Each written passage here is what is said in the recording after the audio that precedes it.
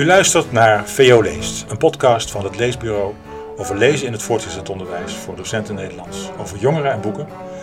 Mijn naam is John Schrijnemakers.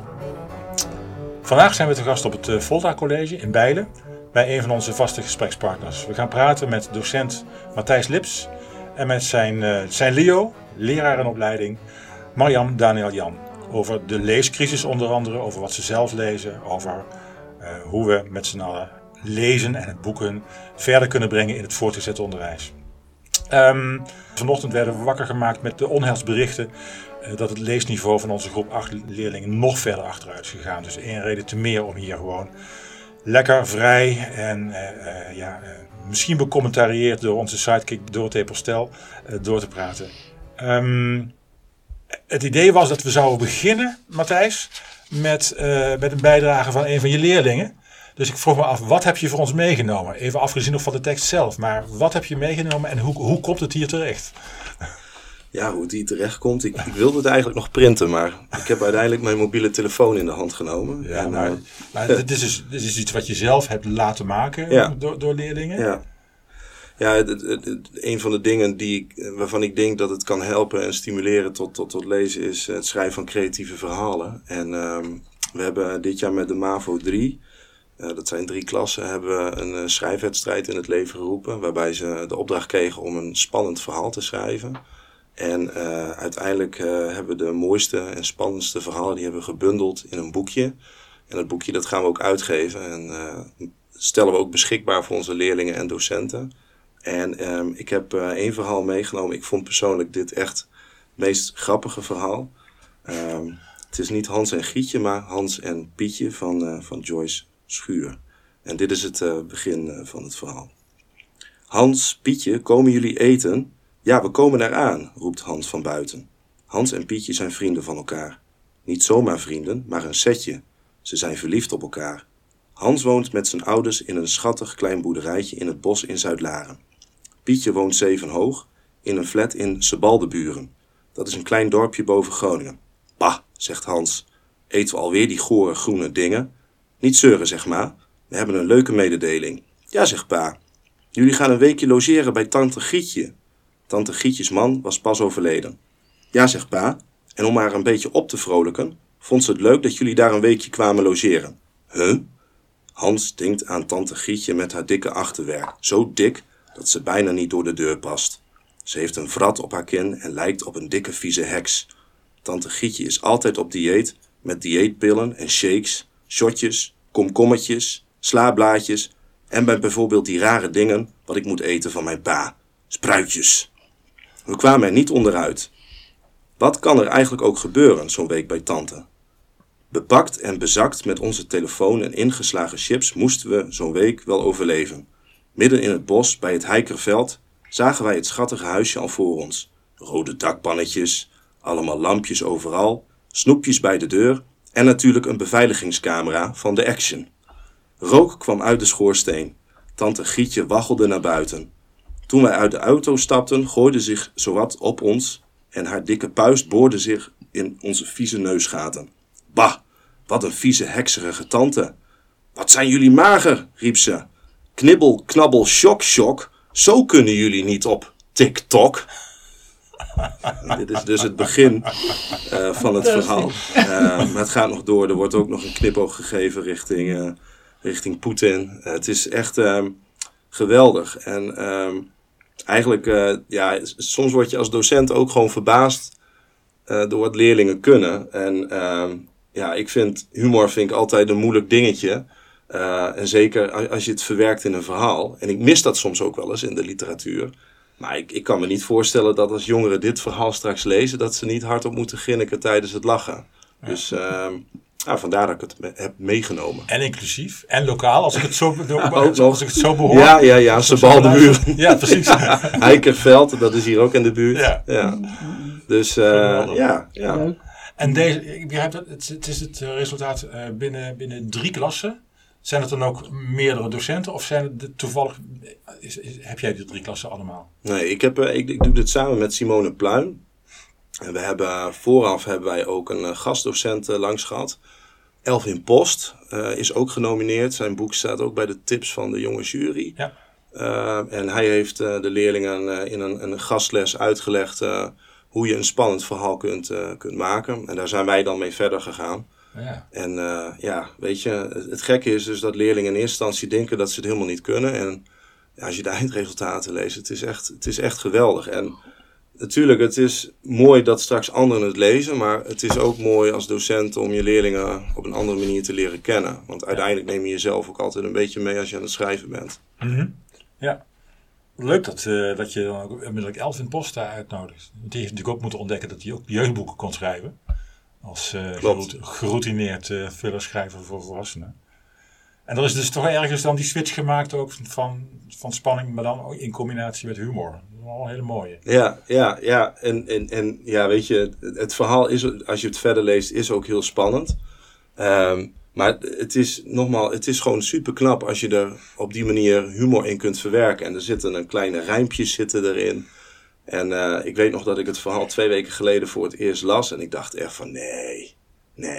En dan moet je ook nog nagaan dat het meisje dat geschreven heeft ook dyslexie. Dus dat verbaasde mij helemaal. Dat ik denk van jeetje, hoezo kan je niet schrijven? Ja, maar ik denk dat we steeds vaker met z'n allen erachter komen dat kinderen met dyslexie of een willekeurig ander etiketje, dat die hele soms verborgen, maar ook hele mooie talenten hebben. Dus als dit er dan eentje is, dan mag ze van mij doorgaan. Heb je ook het idee dat de mediatheek die jullie nu hebben opgetuigd, die nog niet helemaal klaar is, zagen wij, maar die heel, heel mooi gaat worden. Ik wens iedereen zo'n mediatheek toe. Dat die daar ook toe bijdraagt aan dit soort creatieve uitingen? Nou, ik weet niet. Ja, ik denk dat het wel een mooi verlengstuk is. En dat het een bouwsteen is die je kunt gebruiken om het lezen aantrekkelijker te maken. En laagdrempeliger ook vooral. Of het ook direct bijdraagt aan een creatieve uitspatting, weet ik niet. Natuurlijk, als je verhalen van Paul Biegel gaat lezen, of je leest een goed gedicht, dan helpt dat en dan draagt dat wel bij. Maar ik denk persoonlijk ook dat heb ik ook tegen haar gezegd van, ik heb tegen haar gezegd van, misschien moet jij eens een carrière overwegen als cabaretier of zo. Soms zit het ook, die humor die zij ook in het verhaal geschreven heeft, dat moet ook een beetje in je zitten. En ik denk wel dat de mediatheek in ieder geval een mooi verlengstuk is van wat we hier nu proberen neer te zetten. En dat is gewoon een mooie, rijke, talige omgeving waar voor ieder wat wils beschikbaar is. Maar we hebben ook gezegd, we hadden bijvoorbeeld, dat is nog wel leuk om te vertellen, we hadden nog een hele grote boekenkast over. Want we hebben de mediatheek geschonken gekregen van de architect toen dit gebouw werd ontworpen. En we hadden dus een grote boekenkast over en we wisten niet wat we ermee moesten. Dus aan mij werd gevraagd van Matthijs, wat kunnen we hiermee doen? En toen hebben we meteen gezegd, in de school hebben we een speciale afdeling voor basiskader. En we hebben gewoon gezegd van, jongens, laten we die boekenkast in het afdeling van basiskader leggen en zorgen dat daar zoveel mogelijk geschikte en leuke boeken beschikbaar zijn voor die leerlingen. Zodat je de drempel nog kleiner maakt om een boek erbij te pakken. Dus een excuus van, ik heb geen boek of ik kan niet lezen in een leesflex, dat kan gewoon niet meer. Dat proberen we gewoon zoveel mogelijk weg te nemen. De leesflex, kun je dat toelichten? Ja, leesflex betekent, eigenlijk hebben wij gewoon gezegd van jongeren die hebben meer moeite dan ooit om thuis tot lezen te komen. En dat heeft te maken met het veranderende samenleving en ook, ik denk zeker de smartphone. Bovendien is het zo dat ze ook best wel veel andere dingen moeten doen, zoals een bijbaantje, huiswerk maken, maar ook afspreken met vrienden. En wij hebben gezegd, hoe kunnen wij nou eigenlijk die leescrisis die er dan nu is, hoe kunnen we dan leerlingen tegemoetkomen? Nou, wij hebben al sinds een aantal jaren hebben we flexen. En we hebben gewoon gezegd van, we willen leerlingen iedere week in ieder geval 2 leesflexen aanbieden, waarbij ze 2 keer een half uur in ieder geval lezen en tot lezen komen. En van daaruit ook hopelijk ontdekken dat als je soms wat moeite doet voor een boek, dat het ook hartstikke leuk kan zijn. Want het heel veel lezen ook niet, denk ik, omdat ze vooroordelen hebben. En snel denken van dit is saai en niet leuk en niet spannend. Hoe voorkom je dat die 2 uren of die 2 momenten leesflex niet te vrijblijvend worden? Wij hebben als vaksectie gewoon gezegd dat wij eigenlijk de kartrekker zijn in het aanbieden van uitdagende leesprojecten. Een van de leesprojecten die we nu aanbieden in leerjaar 1 in de brugklas is een project rondom het dagboek van Anne Frank. En we hebben verschillende edities van Anne Frank aangeschaft. Een makkelijkere editie en ook het origineel, maar ook de graphic novel. En eigenlijk de docenten die op die klassen staan, die lezen samen. Ofwel als de afspraak is dat ze alleen lezen, die boeken. Dus wij als vaksectie proberen zoveel mogelijk een voedingsbodem te creëren waarin gelezen wordt en waarin ook de drang gevoeld wordt om te lezen. En daarnaast is het zo dat natuurlijk de docent zelf ook die ruimte heeft. Dan moet ik wel eerlijk zeggen, dit is het eerste jaar dat we draaien en het is het tweede jaar. We hebben een paar aanpassingen gemaakt ten opzichte van vorig jaar. We hebben nu vaste docenten op de leesflexen gezet. Dat werkt al heel goed. Maar we willen volgend jaar nog meer op maat gaan bedienen. En dat zou bijvoorbeeld kunnen betekenen dat we ook gaan besluiten dat als uit een CITO-0-meting blijkt dat een bepaalde klas ontzettend laag scoort op begrijpend lezen, dat we een van de leesflexen dan ook gaan gebruiken om gewoon een tekst van nieuwsbegrip te gaan behandelen en met elkaar erover in gesprek te gaan.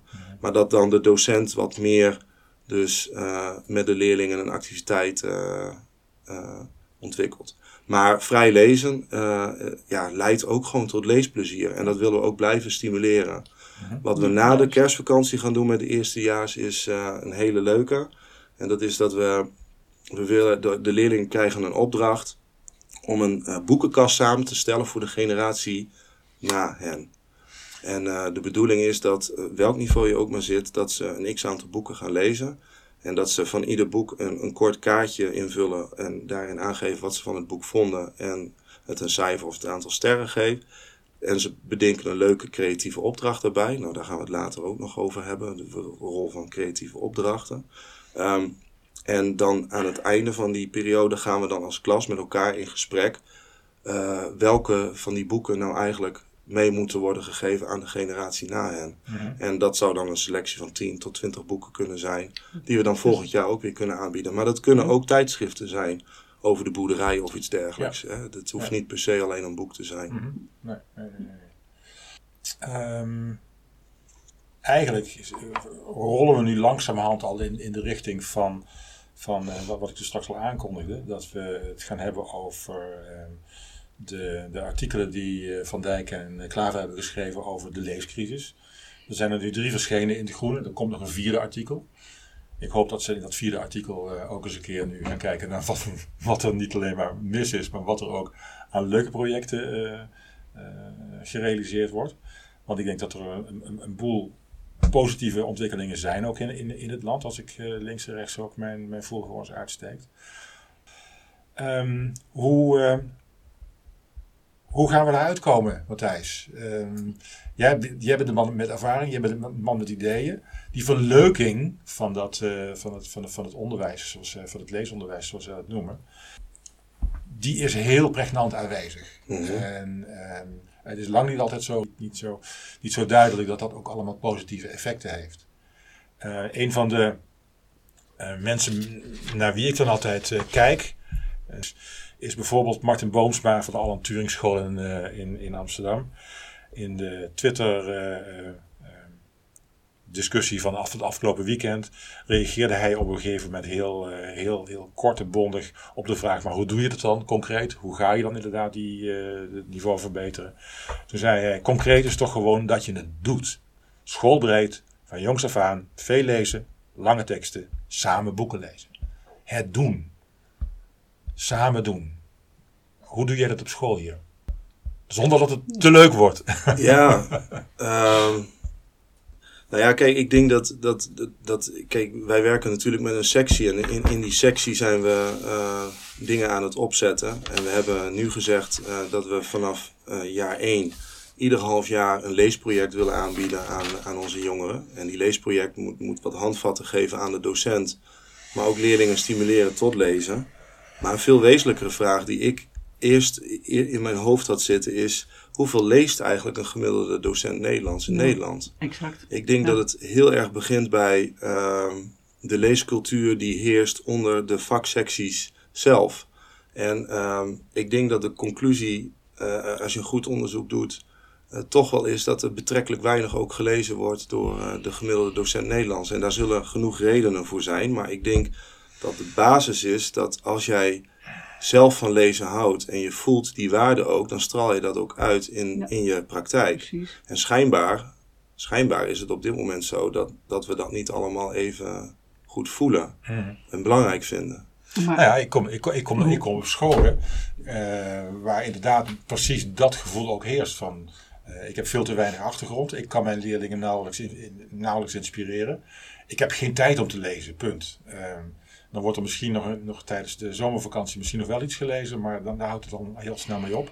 Of inderdaad weer terugvallend op allerlei klassieken om je leerlingen dan nog te kunnen adviseren in ieder geval. Maar de vraag is dus inderdaad of dat die leerlingen daadwerkelijk ook gaat inspireren om door te lezen.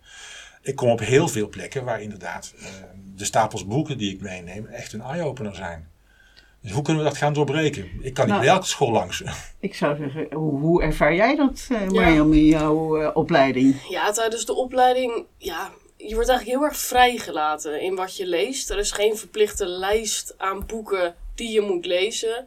Ja, docenten in de opleiding worden gewoon heel erg vrijgelaten daarin. Dus het is niet dat ze echt achter je aangaan om boeken te gaan lezen. Dat is toch eigenlijk al gek, als je docent Nederlands wil worden. Het is best wel gek. En het verschilt ook heel erg per persoon, denk ik. Ik denk dat het ook heel erg persoonlijk is. De een... Ja, maar dat zou niet moeten kunnen. Dat zou niet moeten kunnen. Ja, en dat is ook al in de pabo's, hè? Ja. Ik heb zo vaak, ook best veel met basisonderwijs te maken gehad.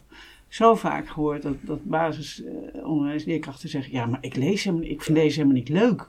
En hoe kan je dan, als je dat zelf niet leuk vindt, überhaupt op een basisschool lesgeven, in ieder geval zorgen dat kinderen leren lezen. Ja. Als je zelf niet al de inspiratiebron bent voor leerlingen, dan kun je dat helemaal niet doen. En nu kom je in die vicieuze cirkel volgens mij terecht, dat er allemaal leerlingen van die scholen af zijn gekomen die niet meer lezen. We moeten leerkrachten hebben, want die hebben we tekort. En dan gaan we de lat maar nog lager leggen. Ja. En diezelfde Martin Bootsma, die zei, we leggen de lat zo laag dat we er bijna over struikelen. Ja. Dat is, maar uit angst dat je die docenten niet krijgt. Ja. En ik denk toch dat je daarmee alleen maar de hele boel steeds meer in de prut draait. Moeten we niet nog een stapje terug doen? Eisen stellen. Jij zit hier nu. Ja. Toevallig weten wij dat jij ook als leerling bij Matthijs Leeps in de klas hebt gezeten. Ja, dat klopt. Hoe heb jij het lezen op middelbare school ervaren? Hoe komt het dat jij dacht van ik ga naar de lerarenopleiding toe? Hoe heb jij gelezen vroeger? De eerste 2 jaar van de middelbare school, daar kan ik me eigenlijk vrij weinig van herinneren dat we überhaupt hebben gelezen. Dus de eerste 2 jaar was ik er eigenlijk helemaal niet mee bezig. Tot ik in het 3e jaar kwam. Toen had ik ook heel toevallig les van Matthijs. Wat mij is bijgebleven toen waren vooral dus die creatieve verwerkingsopdrachten. En Matthijs had een paar opgesteld en daar mocht je als leerling toen eentje uit kiezen. En ik had toen gekozen voor een rap bij een verhaal. Dus dan moest je een boek gaan lezen en dan moest je daar uiteindelijk een rap bij gaan schrijven. Toen de tijd sprak muziek mij wel aan, maar ik had verder helemaal nooit een rap of iets geschreven. Maar ik hield wel van schrijven. En toen ik dat mocht doen, dat wekte mijn interesse wel. Dus toen wilde ik ook graag een boek gaan lezen, omdat ik een boek moest lezen om een goede rap of een goede songtekst te kunnen schrijven. Dus bij mij motiveerde dat juist om boeken te gaan lezen. Dus ik koos dan heel vaak voor een creatieve opdracht, zoals een gedicht schrijven, zoals een rap of een songtekst schrijven, omdat dat mij interesseerde. Maar ik had wel dat boek nodig. En die diepere lagen in dat boek, want dat wordt in dat artikel gezegd, dat die diepgang er nog niet heel erg is. Maar ik moest wel de diepere lagen uit dat boek halen om een goede songtekst te kunnen schrijven. Maar er is natuurlijk een verschil tussen een creatieve opdracht die inhoudelijk is, en een creatieve opdracht die tegen het knutselen aanhangt. Want dat is denk ik ook wat verward wordt. Creatieve opdrachten zijn natuurlijk fantastisch, als het maar geen knutselproject wordt. Nee. En daarop aansluitend, kijk, het gaat niet alleen om de creatieve opdracht, maar het gaat met name ook om de dialoog die daarna volgt tussen docent, leerling, klas. Precies. Dus het moment, ik vergeet nooit weer dat zij die rap opvoerde in de klas, daar gebeurde iets op dat moment in die groep. Dat kun je van tevoren dat niet voorspellen. Maar zij liet zichzelf op een manier zien zoals ze zichzelf nog nooit had getoond aan die anderen in de klas. Daar dwong ze ook, dacht ik ook, echt respect mee af.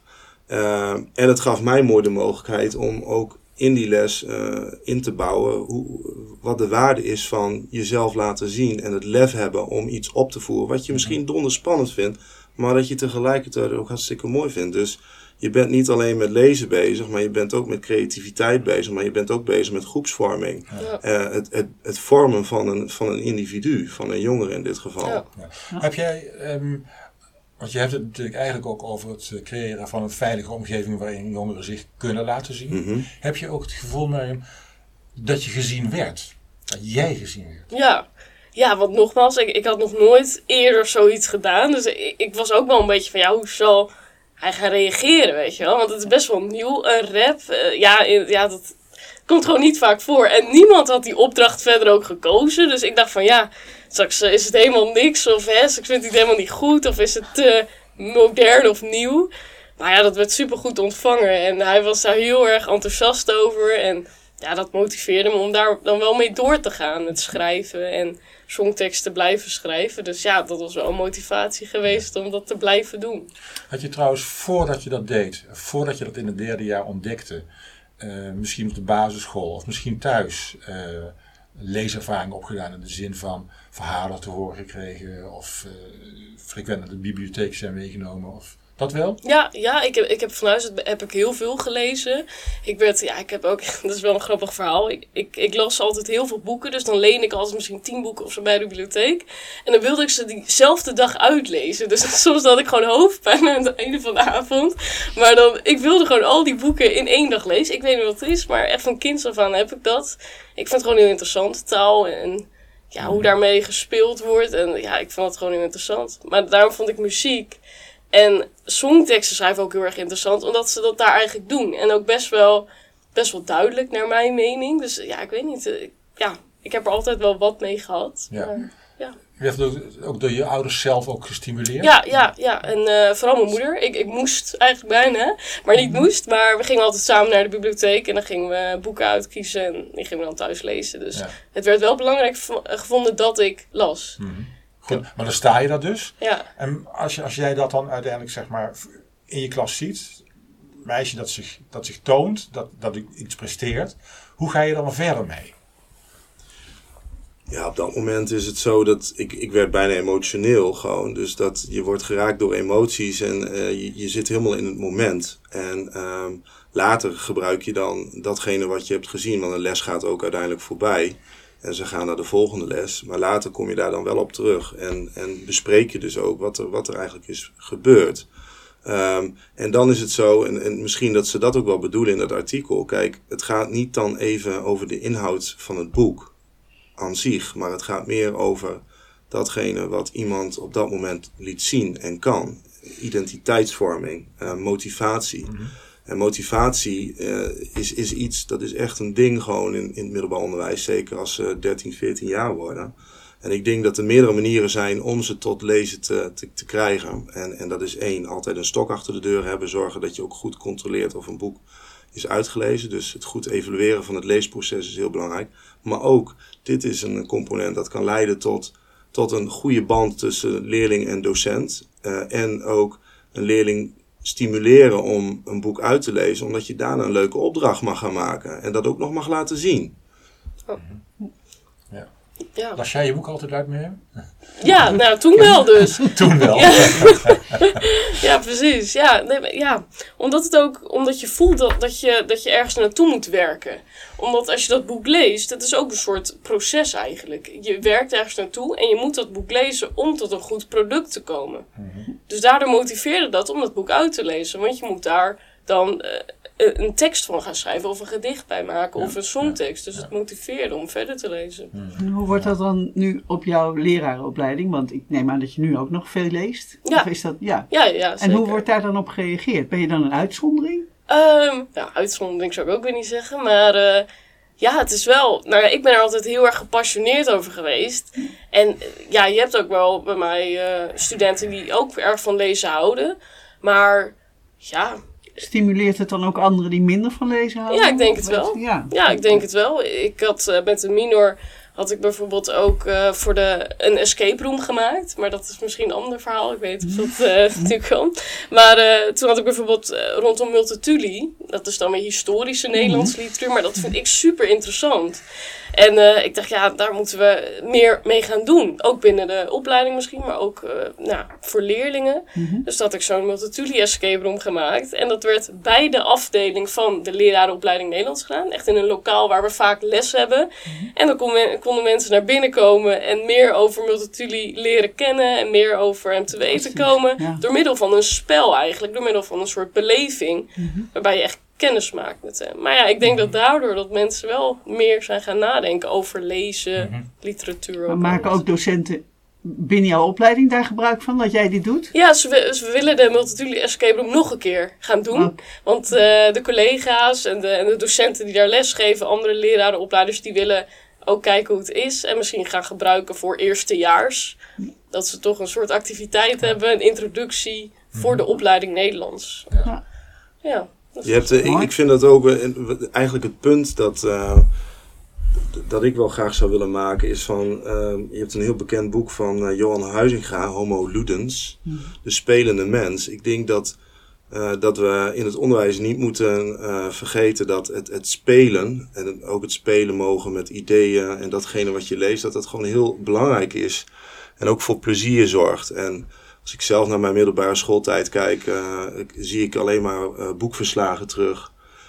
Die volgens een bepaald principe moesten worden opgesteld. En waarbij bepaalde symbolische dingen gezien moesten worden. En als je die niet zag, dan was je gewoon geen lezer. En dan was je eigenlijk, als het ware gedegradeerd tot een nietsnut. Ja. En uiteindelijk heeft dat ertoe geleid dat ik uiteindelijk helemaal het plezier in lezen ben verloren. En pas later, bij toeval, ik denk dat het geen toeval is. Ik denk als het erin zit, dan komt het er altijd wel uit. Maar wel weer opgepakt. Ja. Maar daar zat geen spelelement in hoor. Dat was gewoon op een gegeven moment scholieren.com bezoeken en kijken waar je de beste informatie kunt halen. En dat doet het leesplezier, maar ook het maken en het proces na het lezen maakt dat helemaal stuk. Ja. Ja. En daar moet je wel denk ik voor waken. Kijk, ik denk dat het heel goed is dat je ze stimuleert tot diep lezen en analytisch nadenken over boeken. En zeker als je HAVO-VWO hebt. Wij zitten nu met de 3e jaargang. Proberen we ze de stap te maken richting literatuur. En dan moet je ook, vandaag heb ik een les gegeven over lezen kan soms ook puzzelen zijn. Soms is het ook gewoon puzzelen. En dan moet je ook wat analytischer denken. Maar laten we alsjeblieft niet alles kapot analyseren. Want dat gaat altijd ten koste van het individu. Ja. Het individu, zeker een jongen, die zegt ook van zie mij, hier ben ik. En ik wil me graag laten zien. Ja. En daar moet je denk ik in je didactiek en je opdrachten die je aanbiedt als docent wel goed over nadenken. Ja, ik denk dat de docent herkent wie die tegenover zich heeft, wie er allemaal in zijn klas zit, dat het heel ontzettend belangrijk is. En dat hij dat vertrouwen ook kan geven. Want we zitten hier nu met 3 generaties bij elkaar, dat stipte je straks in het voorgesprek al even aan.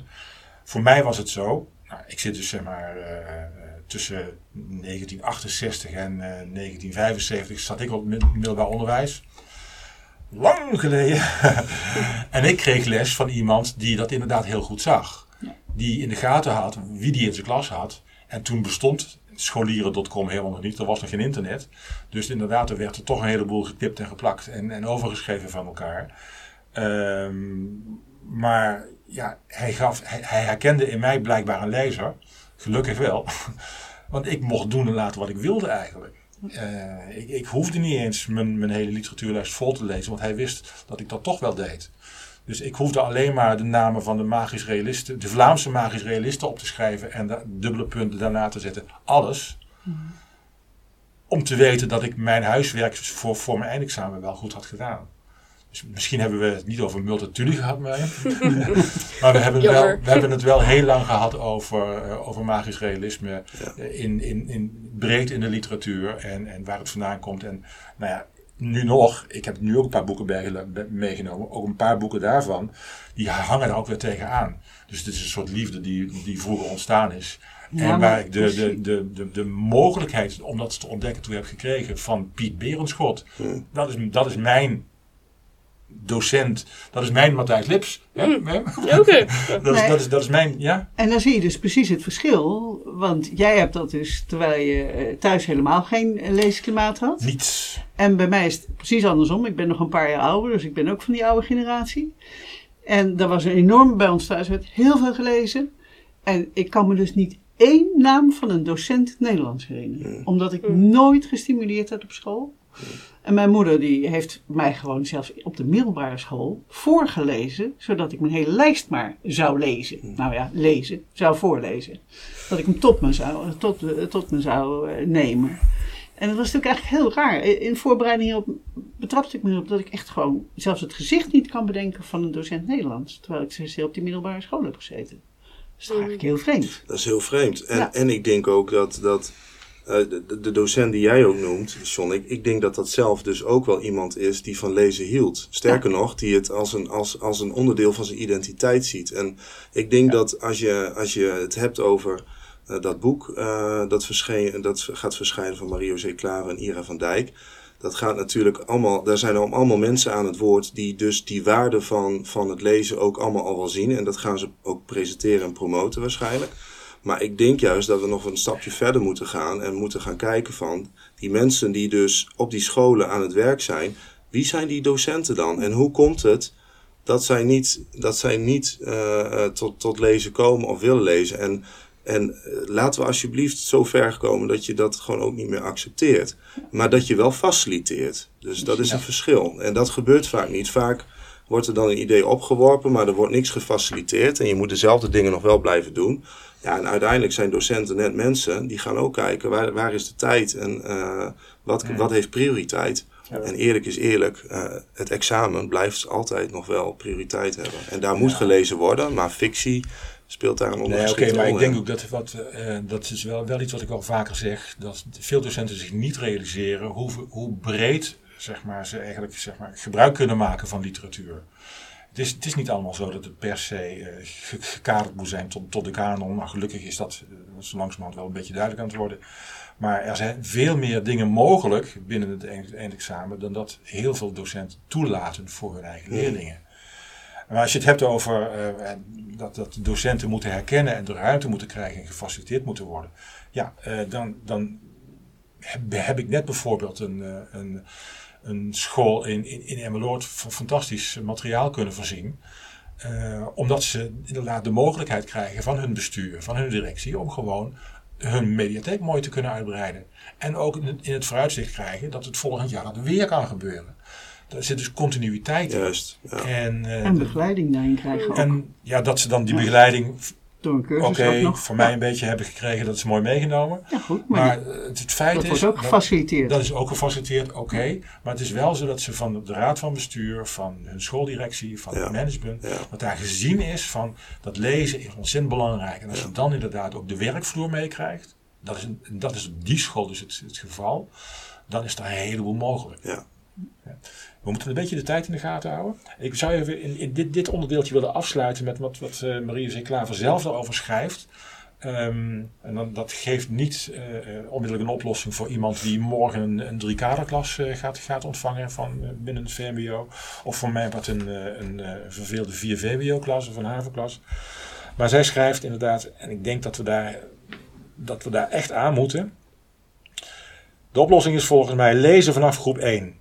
Heel gewoon maken. Heel veel voorlezen en laten navertellen.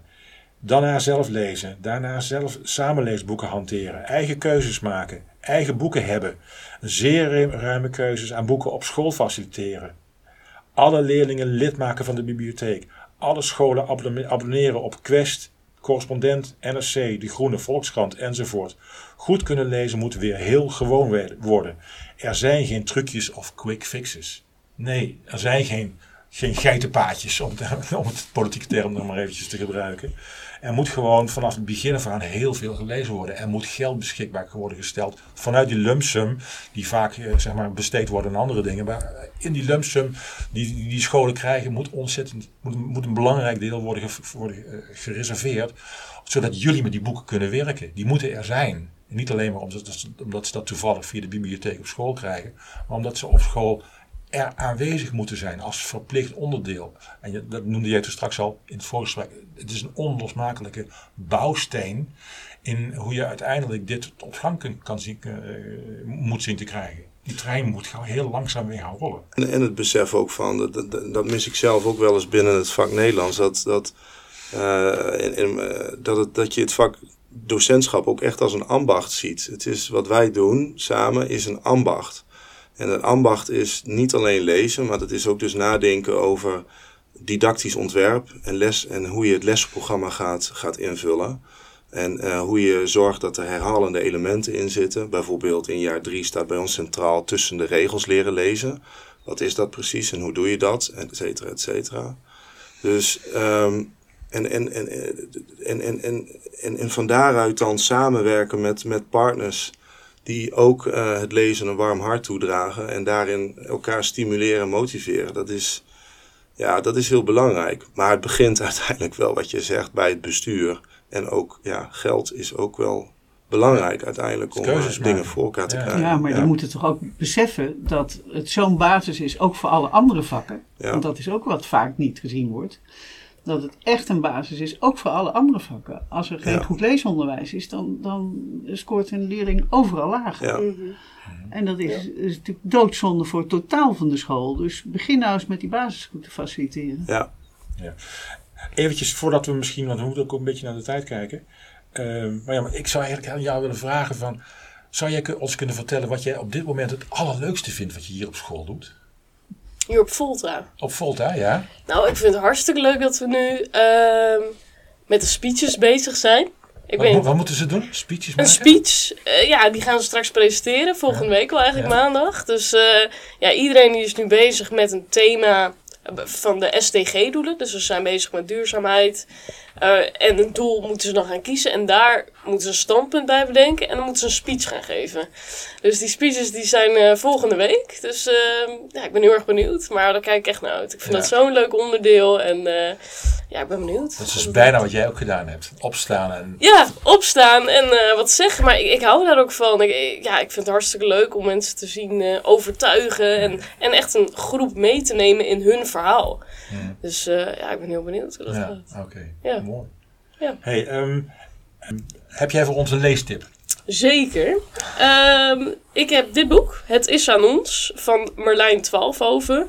Nou, het is echt een heel inspirerend en hoopvol boek. Ik heb hem gelezen tijdens mijn minor, kunst en creativiteit. Dus, het is geen fictie, hè? Nee, dit is gewoon echt een boek. En Merlijn Twaalfhoven is de schrijver, hij is ook componist.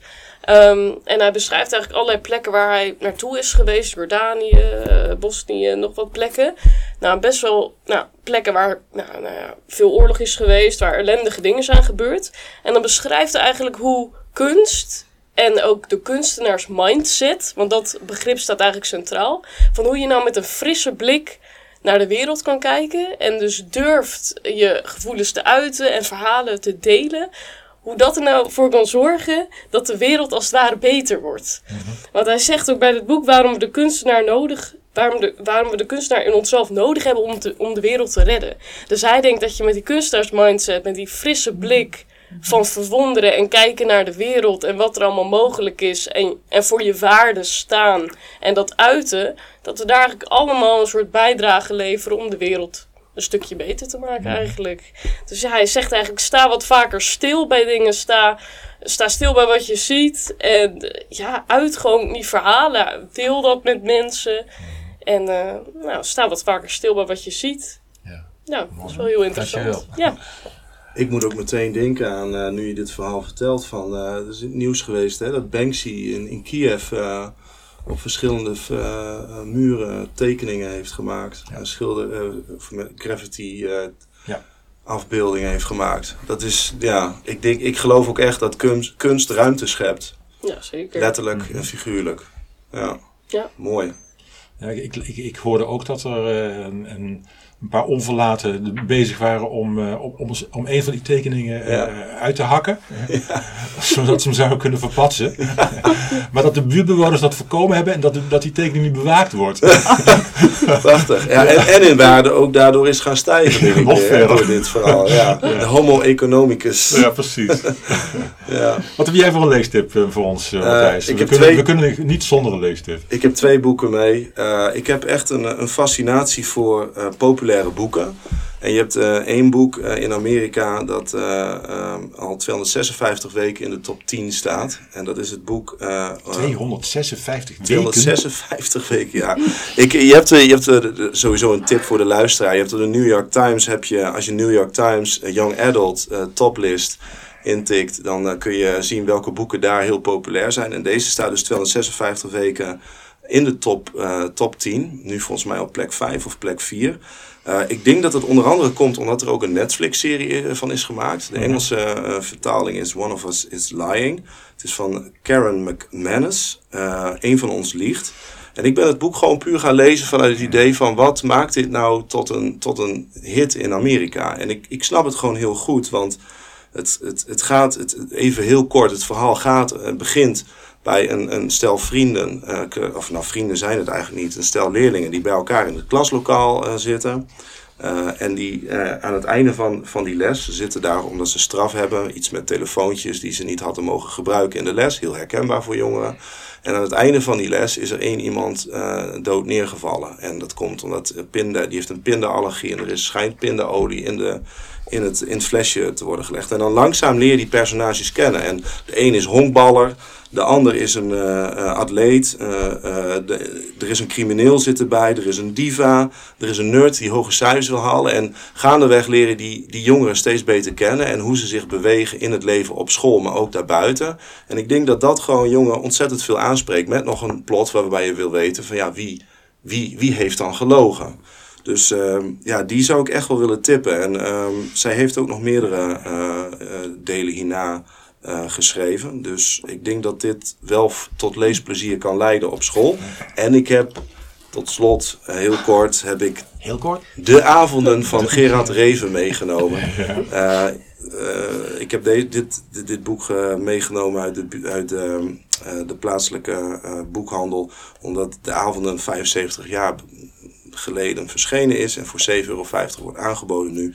Ik vind het gewoon een fantastisch winterverhaal. Het is mijn lievelingsboek die ik echt meerdere keren ook heb herlezen. Ik vind, om 2 redenen zou je dit boek moeten lezen, vind ik. De kneuterigheid van die periode. Daar waar we nog geen sociale media hebben. Waar we nog met elkaar samen bij elkaar zitten. En jus op het broodje wordt het broodje in de jus wordt gedoopt. En waar we samen naar de radio luisteren. En de ijssterren tegen de ruiten staan. Dat is 1. En 2, ik hou wel een beetje van zwarte humor. En de humor in dit boek, wie er gevoelig voor is, die zal het meteen ook ontdekken. Dat vind ik fantastisch. Dus mijn tweede tip is De Avonden van Gerard Reven. Mooi. Nou kijk, zo kunnen we ook nog met een kamerboek afsluiten. Ja, dat is waar, ja. Ik had zelf nog, maar daar ga ik eigenlijk niks meer over vertellen, nog onder andere meegenomen Lotte Kok, Hine. Een boek gebaseerd op op Faust, op het Faustverhaal. Oké. Prachtig mooi, duister ook verhaal over een meisje dat haar ziel verkoopt aan de duivel. Maar goed, ik ga dat vooral zelf lezen. Ik heb er een blog over geschreven. Dit is een kleine commercial voor mijn eigen blog op mijn eigen website. Voor welke leeftijd is dat boek geschreven? Het is niet een speciale jongerenboek. Het is gewoon als volwassene fictie geschreven. Maar dit is volgens mij zo'n voorbeeld van een boek wat je uitstekend kan lezen als je enige leeservaring hebt vanaf een jaar of 15, 16. Okay. Dit is een perfect boek voor jongeren volgens mij om in de sfeer van een sprookje toch heel klassiek gegeven als het Faust gegeven te consumeren. Kun je lekker over doorpraten tijdens je examen. Goed.